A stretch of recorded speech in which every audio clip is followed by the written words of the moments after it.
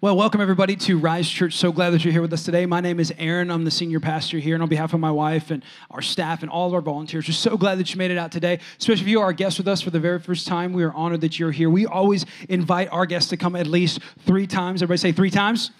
And here's why. We know that when you go to a new place or you go to a place maybe you didn't know before, you kind of come in and you don't know if they're going to be on today. You don't know if it might be the real version of what that church is. And so we're just encouraging you, try it out at least 3 times. We've noticed that if people do that, they kind of get a good feeling for our church, and hopefully you find spiritual family here. And I also want to welcome everybody watching on Facebook Live. Come on, let's welcome everybody watching in the digital land. We're so happy that you're here with us.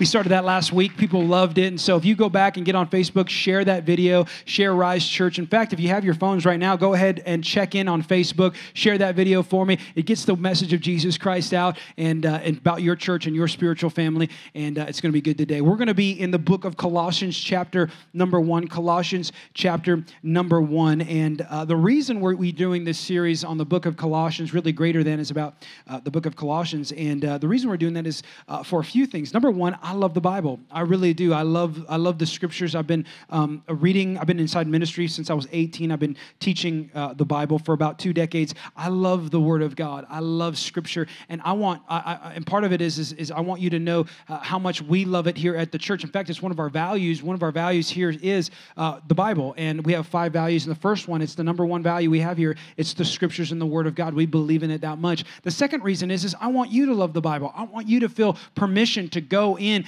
get a Bible, and if you don't have one, I want to help you get one, and I want you to jump into Scripture and read it and go all the way through it. I want you to have a love for the Bible. And third, this is the kind of a unique thing, is we here at Rise, we teach through different sermon series or message series. We take a topic and we teach for about 3 or 4 weeks on it.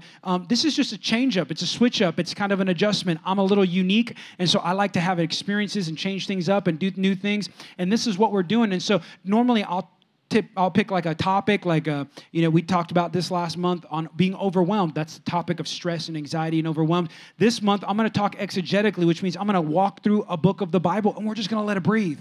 We're going to let God speak to us. We're going to figure out what's inside of it, because I believe in the power of this book in your life and in my life, and we want to expand on that. So Colossians chapter number 1, in verse 9, so a little context about Colossians. Colossians is what we call in the New Testament. The Bible is broken up into 2 main sections. It's broken up into the Old Testament and the New Testament. This is an incredible book, and it's really not a book. It's actually a collection of books. There's all different types of books inside it as well, topically, which means there's some wisdom books in there. There's some prophecy books in there. There's some history books inside of it. And then in the New Testament, it's even a whole different animal altogether. The New Testament starts with the life of Jesus, what we call the 4 Gospels: Matthew, Mark, Luke, and John. A gospel is just a life of Jesus. They're just written by different people to different audiences. And then it goes on to a few books about the history of the church and the local church as it's first started, as Jesus starts it. And then it gets into some of these things called epistles. Epistles. Everybody say epistles.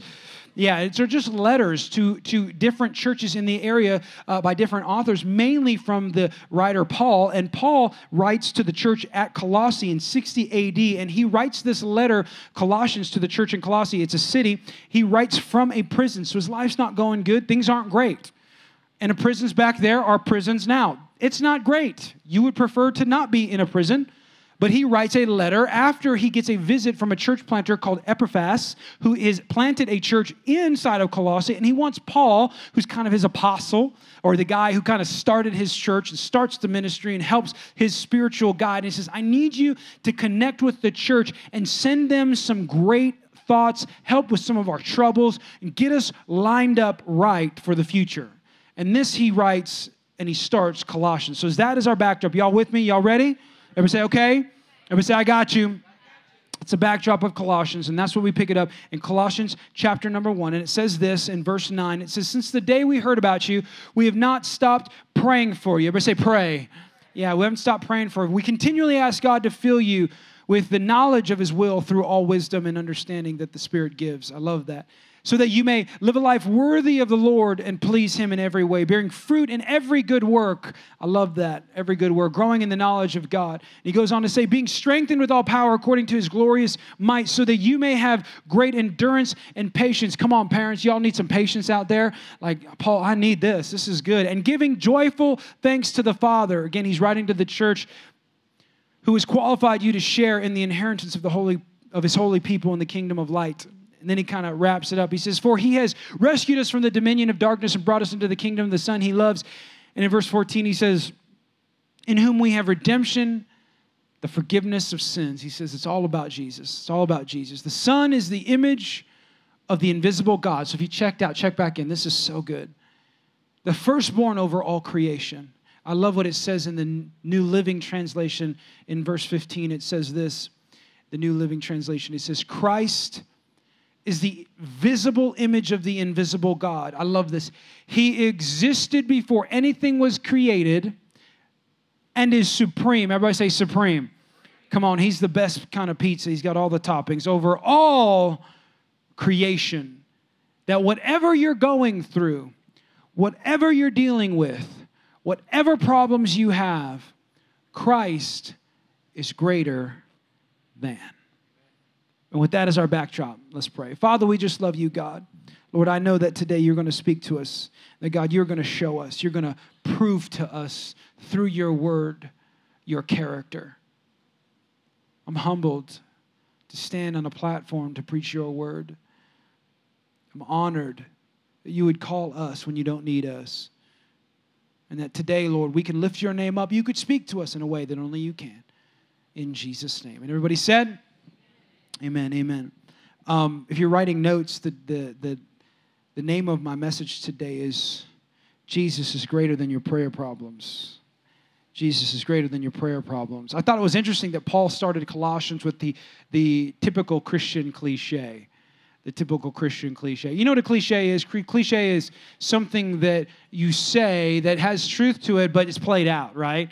One of the cliches I grew up in with the church was when the church, like I used to, I grew up in a church where you had to fake it till you make it. Anybody grow up in that type of church? So when you walked in, life could be going crazy. Your life's in shambles. Everything's going crazy. Your parents hate you, or your wife hates you, or your finances are terrible, or your kids are crazy, and your dog got hit by a car, and you ran over a nail, and your finances are terrible, and you lost your job. And when you walked into church, somebody asked you how you were doing. You could never tell them that. Your typical response, here's a Christian cliche you kind of grew up with. This is how I grew up. Whenever something bad happened, you would say stuff like this. How are you, Aaron? Blessed and highly favored. Anybody grow up like that? Anybody? Blessed and highly favored. And you said it in a way, and I get why we did it, but you said it in a way, and it created a culture where you felt like you couldn't be real. Like you couldn't have problems, you couldn't have issues, you couldn't have anything wrong. And so that was kind of a Christian cliche. Hey, well, I'm blessed and highly favored. It's all good. And another Christian cliche I think Paul even uses right here in the front of his message to his letter to Colossae. He says, hey, at the first thing you need to know this, I'm praying for you. Did you ever get that where you kind of came in, okay, so now you took a step, something happened in your life, you walk into the church, you tell someone about it, and then you open up your life, you're crying, it's all over, it's opened up, your heart's on the floor, and they look at you, and you're looking for something, and their thing they give you is like, well, man, that's terrible. Hey, I'll pray for you, and they walk away. Paul kind of starts off his letter with this idea. He says, since the day we heard about you, I love it. We're praying for you. By the way, Paul's never been to Colossae. He never met any of those people. And he does this kind of Christian cliche like, hey, I'm praying for you. I remember the person who got me out of this was a friend of mine named Max. I used to work with him. He was a worship pastor on staff at a church I was at. And I was in my office one day, and I was having a bad day. It was terrible, terrible day. And I was just, everything was wrong. Everything part of my life was wrong. And everything. It was kind of one of those days, you ever had a day where you felt like nothing was ever going right? Like it started from the beginning, and until you went to bed, it was wrong. Even how you went to bed was wrong, right? Like it was just bad all day. I'm sitting in my office, and Max walks by, and he sees my face. And I have that face where I can't fake it. Like if something's wrong, you'll know. Anybody have that disease like I do, right? Like you're like, man, something's wrong. I'm just going to tell you. You're going to know something's wrong. And he comes by and he goes, man, what's wrong? And I unload. And I was just, I'm crying and there's boogers everywhere. And I'm just like freaking out. And I'm like, I don't know what's going to happen. And I said, and I was so used to hearing friends inside of church tell me, oh, okay, well, I'll pray for you and then walk away. I preempted his prayer. So I'm saying all this stuff and I get to the end and I'm waiting for him to say that. So I just tell him, I say, hey, will you pray for me? And I got up to walk out of my office, and I remember Max, I remember him saying, like, where are you going? And I'm like, well, I don't know.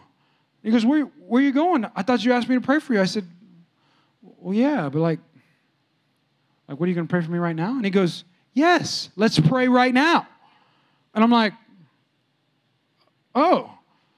And it rocked me a little bit. In fact, it rocked me so much, it changed how I used to say that to people. Now you see me in Walmart and someone walks up and something's going wrong, I pray for you in Walmart. I pray for you in HEB. God, people need prayer in HEB.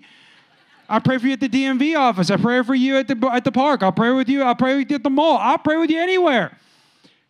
My life was changed that day because Max did literally something. He reworked what I think even the Christian cliche was, and I think he did what Paul was saying. He's saying, like, man, I'm praying for you. No, I'm actually praying for you. And Paul's encouraging us in the first part of this letter. The first thing he starts off with is prayer because he wants us to see the value of prayer. Now, some of us don't value prayer. And you might not value prayer because of where you come up and how you grew up. Maybe you didn't even pray at all, so you don't value it because you don't know what it is. Maybe you grew up with prayer so much that you devalue it. Now it's so familiar and it's too familiar, you think it doesn't work. Either way, Paul is saying, no, prayer is important. Prayer works. Prayer matters. And for some of us, we don't pray because it's hard and it's confusing, right? And if we don't know how to pray, if we don't know what to pray, if we don't know where to pray or when to pray or what this thing called prayer even is, we won't do it. And I'm just telling you, if we don't know how to pray, we will never pray. And you and I need prayer, y'all. Yes, shake your head. You, not your neighbor, you. I talked to God about it. He told me, you need prayer.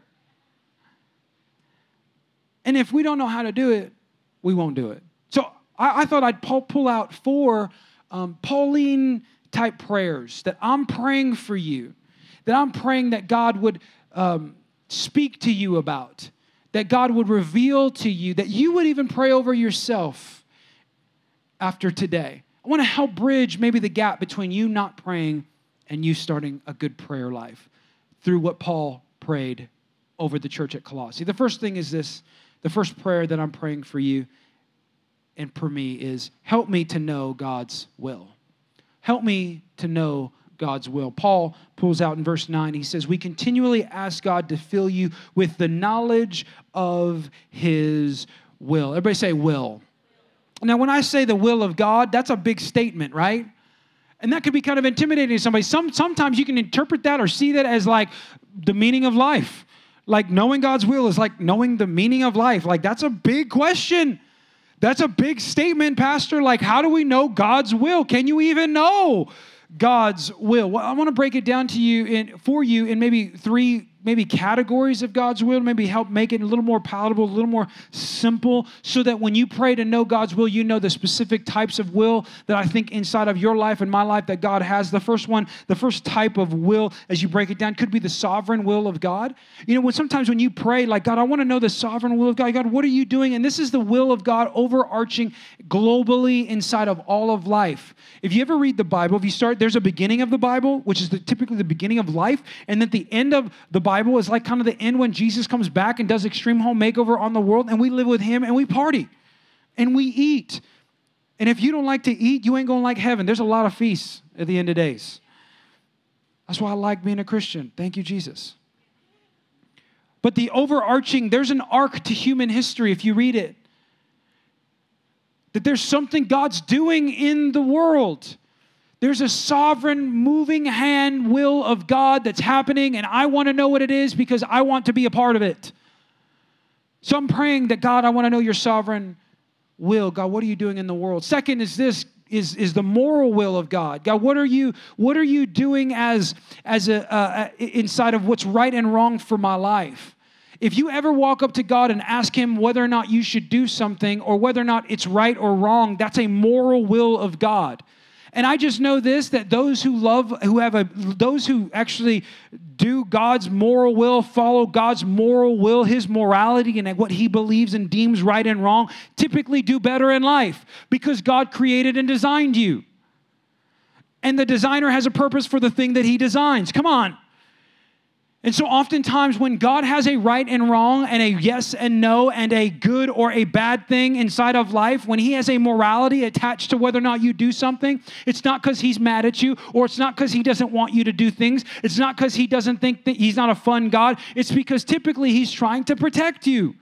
Because it typically has, especially if it's something he tells you not to do, it always has something attached to somebody's life, somebody getting hurt, you included.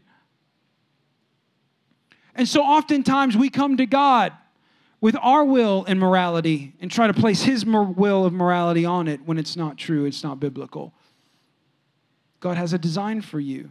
You were designed a certain way to do certain things certain ways. And when you step out of that will of God, things go wrong.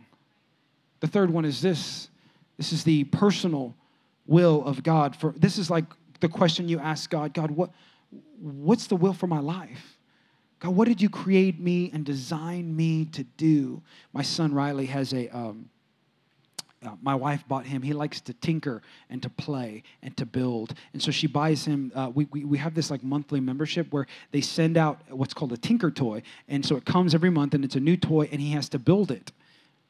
And so first one was like a moving machine, robot, it does this thing. And then another one was like a catapult, and then another one was like a starry night simulator, and he's got to put it together. But I've noticed that the designers of those toys designed it to be built a certain way and to act in a certain function.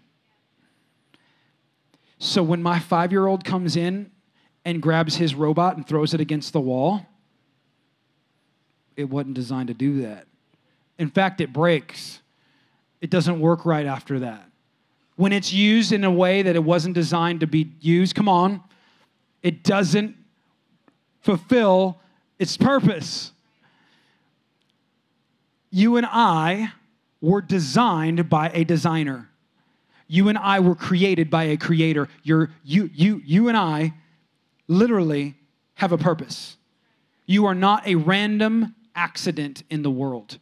And some of you have never heard that before. Some of you believe you're just an accident from your parents. Some of you believe you're a random chance. You randomly got here. You are randomly in this moment. You have a purpose. You are been designed. God has created you to do something unique and great in this world. God has a plan for your life. And so whenever we step outside of that design, we don't fulfill our purpose and we feel like we're out of it, because you are out of it. You were created with meaning and with purpose. Dramatic pause. That's how you were created. Don't live life like you don't have a purpose, without meaning. I remember, just for me, as I look back on my life, the evident hand of God is so present. Isn't that true? For those of you who've been on this earth longer than some of us, and maybe you're round and third, in life, and you're looking back on your life. Isn't it true? Come on, isn't it true? We have so many, I love this. I love about our church. We have so many seasoned people in our church that, I'm telling you, mature believers who love God and help us young people. We need your wisdom. And I love that you're here. You have a place at the table. You belong and you matter. And we're learning from you. But isn't it true that when you look back, because I'll sit down and have coffee and have dinner and have lunch, and we'll connect, and I always hear the same thing. As I look back on my life, what I thought was random and accidental and by chance was really the hand of God. Wow, he protected me from that. Come on, isn't that true? Isn't that true? And the more you look back, and if you really look back and look on your life, you're like, man, I can't believe God protected me from that. I was so mad about this, and then he was really doing this, and I didn't really know. And when you're in that moment, you can get frustrated and flustered, and you're like, and you start stressing out. But when you get to the end of your life, you're looking back, you're like, man, God was just there. God can't not be fake. He's real. He's got to be real. I wouldn't have made it.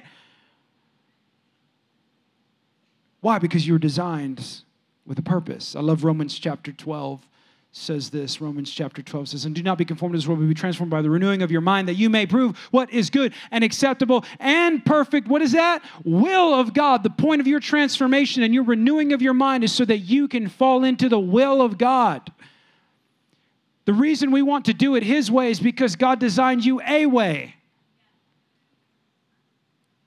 so that you can make it to your purpose. principle in this is that I don't want to step anywhere he hasn't guided me. Come on. That's the principle Paul's talking about. I don't want to step anywhere God hasn't guided. Have any of you had a moment with God where he didn't answer your prayer recently? Anybody? Raise your hand. This is participation time. You can look around. This would be great. We can just all be mad together. Raise your hand if you just asked God for something. He didn't answer it. Great. All right. We got 6 truthful people. Great. I was talking to my son, Tyus, the other day. I woke up and I started making sandwiches and I had a plan for the day. He walked up to me and he goes, hey, son, hey, dad, can I go to the park? Let's go to the park. I want to go to the park. I go, no, son, we're not going to the park. I go, I'm doing something. Can you go take care of your brothers? He got mad. Dad, he grumbled. Anybody have the grumbling kid? Anybody? Yeah, and they want to let you know they're mad, so they don't say it to your face. They walk off, and they grumble as they walk off. You're like, say what? Say it to my face. You know, and so he comes back a little bit later. Hey, Dad, I really want to go to the park, please. Why can't we go to the park, please? Please. I'm like, are you looking at my eyes? Do you speak English? No. Let me tell you in Spanish. No. And he's like, and then he goes and tells his mom, right? You know? And I'm like, whatever. And so he comes back a third time. I said, Titus, look, if you ask me again, you're never going to the park. We'll never go. You can't even look towards the park if you ask me again. You know what I'm saying? Like I went to a next level. So he did the stair stomp up the stairs. Y'all have the kid that does the stair stomp? Anybody? Sounded like this. He got mad. He goes, and I'm like, hey, why don't you stomp a little louder? The neighbors didn't hear you. You know what I'm saying? Like I push them. Anybody like that? Any dads like that? Like the Bible said, like don't make your kids mad. I do. I make them mad. So, you know, like they're on the edge and you're supposed to pull them back. Anybody push them over like I do? Like, you know, I'm like you ain't loud enough.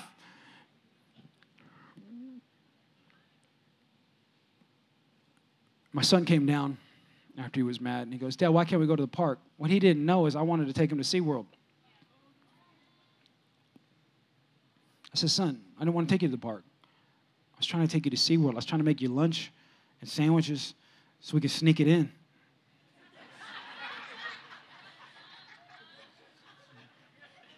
Don't act like y'all don't do that. Wrapping it with the clothes, you know. Just kidding, SeaWorld, watching. And how many times we go to God, I want this. God's like, no. My will. I'm trying to give you SeaWorld. No, I want to go to the park. I want to go to the park. Come on. The will of God is always better than your will, just so you know. Your purpose and your destiny is on the other side of you submitting to his will. So stop trying to go to the park. He's trying to take you to SeaWorld. Number 2, help me do God's work. This is another one. Help me do God's work. Help me to do God's work. I love this in Scripture. Paul goes on to say, so that you may live a life worthy of the Lord and please him in every way. So I'm praying for you. Here's why I'm praying for you, so that you can be bearing fruit in every good work. Everybody say good work. Come on, look at your neighbor and say good work. Yeah, the point of your life is to do good work. It's easy for me to do anything. I don't want to do just anything. I want to do something. There's a difference, y'all. Come on. I don't want to wake up and just say I lived life. I want to live the life that God wanted me to live. Somebody asked me, what's the purpose in life? That's the purpose in life, to do good works. Everybody who is doing their purpose in life is overarchingly doing God's purpose in life. So if you're doing good works, I know people who are getting it, like they're doing #BlessLife right now, right? Like they're living their best life. It's always typically wrapped around God and them doing what God asked them to do in his purpose, in his will, doing his good works. And as they're doing God's good works, they're fulfilling their life's purpose. They don't live separate. They live together. Ephesians 2 says this. This is another letter from Paul to the church at Ephesus. He says, for we are his workmanship. Another translation would say, masterpiece. You are a masterpiece. Stop acting like you're junk. Come on, some of us date junky people because you think you're junk. You ain't junk. You're a masterpiece. God designed you to do something incredible. You're His workmanship. Created in Christ Jesus for what? What were you created to do? Good works, which God prepared beforehand that we should walk in them, that you could walk in the good works, that God created you to do something great. You need to know this. Jesus even told a story, a parable in Matthew chapter 25. It's a parable of the steward, that he has an owner or a foreman who sends out servants, sends out laborers to go take care of something. He gives them something to take care of. He comes back, asks them for what they did with their stuff that they were given. And the people who did good works with what they were given. He said this statement that should rock you to your core. And if you're watching on Facebook, you should believe this. This should be the way you live your life. Is God, I want you to say at the end of my life this statement, well done, good and faithful servant. You did something with your life. You did good works. You didn't just sit there. You ever have a grandma talk to you like that? Like, don't be a what? A bump on a log? You didn't know what that was? I don't know. I still don't know what a bump on a log is. But I know what she was saying. She was saying, y'all need to get up and do something. You were made to do something great. And you want at the end of your life, just so you know, everything you have, money, time, cars, houses, clothes, shoes, relationships, job, vacations, time, energy, all of it was given to you as a gift by God, and one day He's going to ask you, what did you do with it? Good questions to ask to find out, how do I do good works? Because sometimes that can be hard, I get that. I want to give you some practical on how to do a good work. Here's a good question to ask yourself. The first question I would ask is, what are some of the gifts that I've been given? I want you to know this. Not everybody is created equal in the kingdom of God. I know it's like a challenging statement. You have equal value, but Scripture is clear. Not everyone has the same gifts. Not everybody is a general. Did you know that the army has different ranks? Come on. Not everybody's running things. There's got to be there's levels. God has created you with a certain talent, a certain gift mix, a certain way of doing things.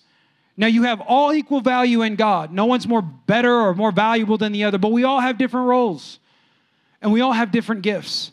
And the best thing that some of us can do is to ask ourselves the question, what is the gift God has given you? Maybe you have a gift of, just you have a friendly face.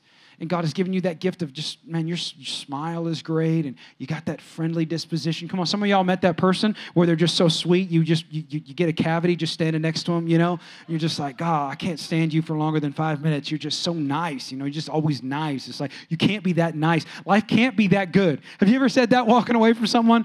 Like, life can't be that good. There's got to be something wrong with that person. It's a gift God gave you. Maybe you have a gift of hospitality. Like whenever somebody comes over to your house and they just come and tell you, like, every time I come to your house, it's like perfect and you're just so nice. And there's Topo Chicos always cold inside the fridge and there's food everywhere and you always have baked fresh cookies and things are just so nice. And you have like a room prepared just for me, just in case, with fresh flowers. Like you have a gift of hospitality. You need to have people over at your house. You need to let that thing shine, right? This little light of mine, just so you know, that's your light. You got to let it shine. Don't cover it up. God gave you that gift. You need to connect with somebody. You need to have some people over at your house. You need to cook somebody dinner. You know the best way to be a friend to someone is give them food. Jesus taught us that. You want to be my friend? Bring me food. Or maybe you've been a gift of, giving, or you maybe finances, and God, you need to know that there's a spiritual gift of giving. Some people are given the gift of finances, where you have been blessed so much, it's a gift. And if you're not careful, if you don't treat it like a gift, you know what a gift is? A gift is only a gift if it blesses other people. So money is like a river. It's designed to be moving and flowing. It's designed to come out into you and out to someone else. And if you got that gift, you better not, I'm telling you, you better use it. And I'm not just talking about giving to the church. I'm talking about, man, you should be the most, if you've been given the gift of generosity and gift of giving, you better walk around looking for people to give. You got to use your gift. Do good works. What has God given you? Second question. to ask is, what are the needs around me, God? What am I looking for? Who needs help that can walk into your gifts? What am I doing about it in my job and in my church? How can I use the thing that God give me? What are the needs in my church? What are the needs? I love it when people walk up to me and they're like, hey, pastor, I saw this issue. And I'm like, that's so great you saw that, because I didn't see that. That means you saw it. That means God gave you eyes to see it. That means he gave you hands to fix it. Come on. And they're like, well, that's the church's job. I go, you're absolutely right. You're the church. Tag, you're it. Checkmate. I win. Right? Or this is what breaks my heart? There's some things that you have that break your heart emotionally, how you grew up, maybe how you believe, maybe what your grandmama's grandmama taught you. And there's some things in the world that you see that breaks your heart. And God gave that to you. That's something that you could identify, that you could do good works. And by the way, just because it doesn't break my heart and it breaks yours doesn't make me wrong. It doesn't make our church wrong. I've had people come up to me and they're like, hey, we need to be about this cause, or we need to be about this thing. And I'm like, that's great. That's a personal conviction of yours. That's not my personal conviction. That's not our vision. And they get mad and leave the church. I'm like, I love you, but we don't even do all of my personal convictions here. And I'm the senior pastor. What breaks your heart? Because if it breaks your heart, then God gave you eyes and a vision for it, man. He wants you to see it so you can fix it. Third question is this, third prayer that Paul gives us. Help me to walk in God's strength. Help me to walk in God's strength. Verse 11, he says, being strengthened. Everybody say strengthened. Come on, like you mean it, say strengthened. Strengthened with all power according to his glorious might, so that you may have great endurance and patience. I love this. How many of y'all in here just, man, can't life be tiring? Can we be honest? I mean, just day in, day out with little kids, that's tiring. Day in, day out at a job, that's tiring. Day in, day out with the husband, that's tiring. Come on, ladies. It's like brush your teeth when you wake up. Come on. It could be tiring. And I've just noticed this. If you feel like you can't make it alone, guess what? You're right. Remember, you were designed. And your design is actually, your creator, God, created you to be connected with divine relationships so that you can make it to your divine purpose. And you ain't going to make it alone. The more you try to be alone, the worse and the harder it's going to be. It's not be strong, it's be strong in Christ. Everybody say in Christ.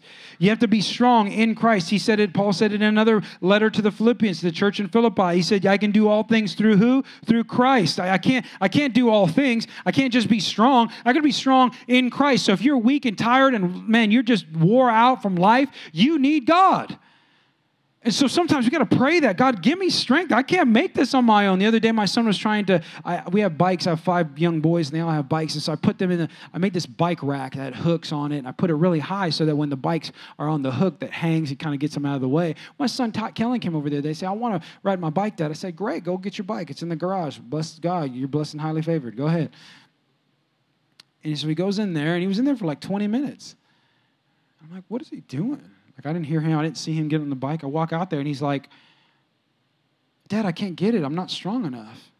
Now, I had 2 options, right? Like, one option, I could be like, well, try harder. Any dads like that? Try harder. Be strong. Don't be a wimp, right? Or I could go over and help him. But the only difference between me helping him and not helping him was him asking me. Now, how many of us go to the walls of our life and all the things we're trying to do, and we're afraid to ask God to help us. We're afraid to ask God to strengthen us. And the only difference between sometimes you making it and not making it is you just asking God for strength. Because you know what's hard for us is easy for God, because I could walk up to that bike, take it off the wall, boom, 1 second, he's off, running around. He wasted 20 minutes of his life. Come on. How many of our lives out here are we wasting without just because you're trying to be strong? Your dad told you, pull yourself up by your bootstraps. Don't you ask anybody for help. You're not even God. You be strong. And there's a positive spin to strengthen all those types of things, but sometimes you're going to need to just ask God to strengthen you so that you can get through and really fulfill your purpose in life. I think Paul was asking us, man, pray that God would strengthen us. And the last one is this, help me to have a grateful heart. I love in verse 12, he says, I love how he starts it, and giving joyful thanks. Everybody say thanks. Thanks to the Father who has qualified you to share in the inheritance of his people in the kingdom of light. I love that. That like at the end of the day, he kind of ends the prayer with this idea of thankfulness and gratitude. He says, can we just be grateful that we have life and breath in our lungs? I know there's a lot of things out there. There are companies paying billions and billions and billions of dollars to get your contentment all stirred up. Did you know that? Lots of money. Lots of people, lots of companies, lots of attention grabbers trying to get you looking at your shoes you just bought going, but there's another pair. Aaron. But there's another car. Oh, wait, but there's another house. Look what your neighbor's got. Look what that person on Facebook posted. # blessed life up on that vacation. I know you just came back from one, but that place looks better. And I think Paul was highlighting for us that, like, look, at the end of the day, we have an inheritance, and we can't take anything we got here from us anyway. It's a spiritual inheritance. You're going to win in the end, so let's focus on what we do have and not what we don't have so that we can live in an attitude of gratitude. I like what he even kind of postures the spirit. The principle there is our gratitude really determines our altitude. You can't go up if you're frustrated about what you don't have.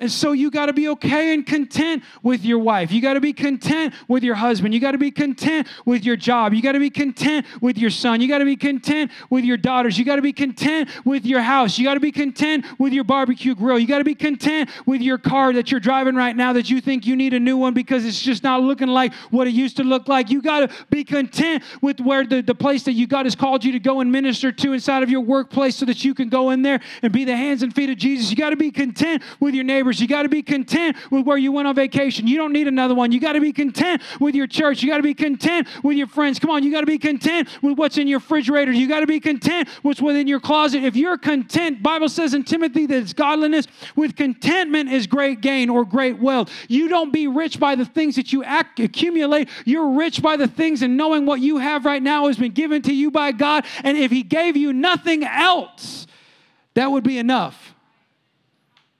You got to be content.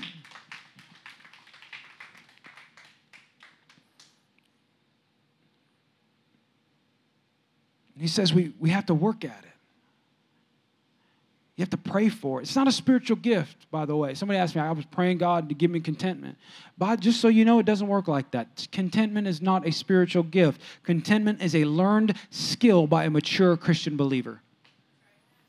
No one's born with contentment. Oh, that guy's just content. No one's like that. If they're content, they had to work at it. They had to get in their minds, what I have now is all I need. And if I'm blessed with more, great. So it's not a life of poverty, but it's also not a life of like, hey, I can have anything I want. There's a balance and a tension that's right in the middle where you say, God, if you gave me nothing else, that was enough. I'm content. And I'm going to develop it over time. I'm going to close with this thought. I like how Paul ends the scripture, the prayer that he has in Colossians. Again, we're just letting the scripture breathe today. We're just walking through scripture. This is old-fashioned Bible study exegesis, okay? He says this. He says, and through him, God reconciled everything to himself. Again, Jesus is greater than. He made peace with everything in heaven, on the earth. That means of Christ's blood on the cross. That it was Christ's blood that literally bridged the gap between death and life. I read a great article the other day. It had this cool little stories from a man named Dr. Jim Clark, and he posted this on Twitter.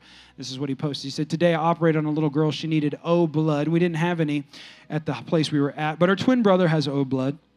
I explained to him that it was a matter of life and death. He sat quietly for a moment, and then he said goodbye to his parents. I didn't think anything of it until after we took his blood, and he asked, so when will I die? And he thought he was giving his life for hers. Thankfully, they'll both be fine. I thought that was a cool story because what the son thought he was doing is what Jesus actually did for us. His blood bridged that boy's blood bridged the gap between death and life for his sister. And Christ's blood bridged the gap between death and life for all of mankind. And so Jesus, at the core of all Paul's prayers, I think Paul ends it with this prayer that God, you need to pray that God's in your life, that you have to have Jesus Christ as your personal Savior, your personal Lord, your personal God in your life. Because he wants a relationship with you. And if you start with that, if you have that prayer, we recognize God is really the bridge of all things. Then he's greater than your prayer problems.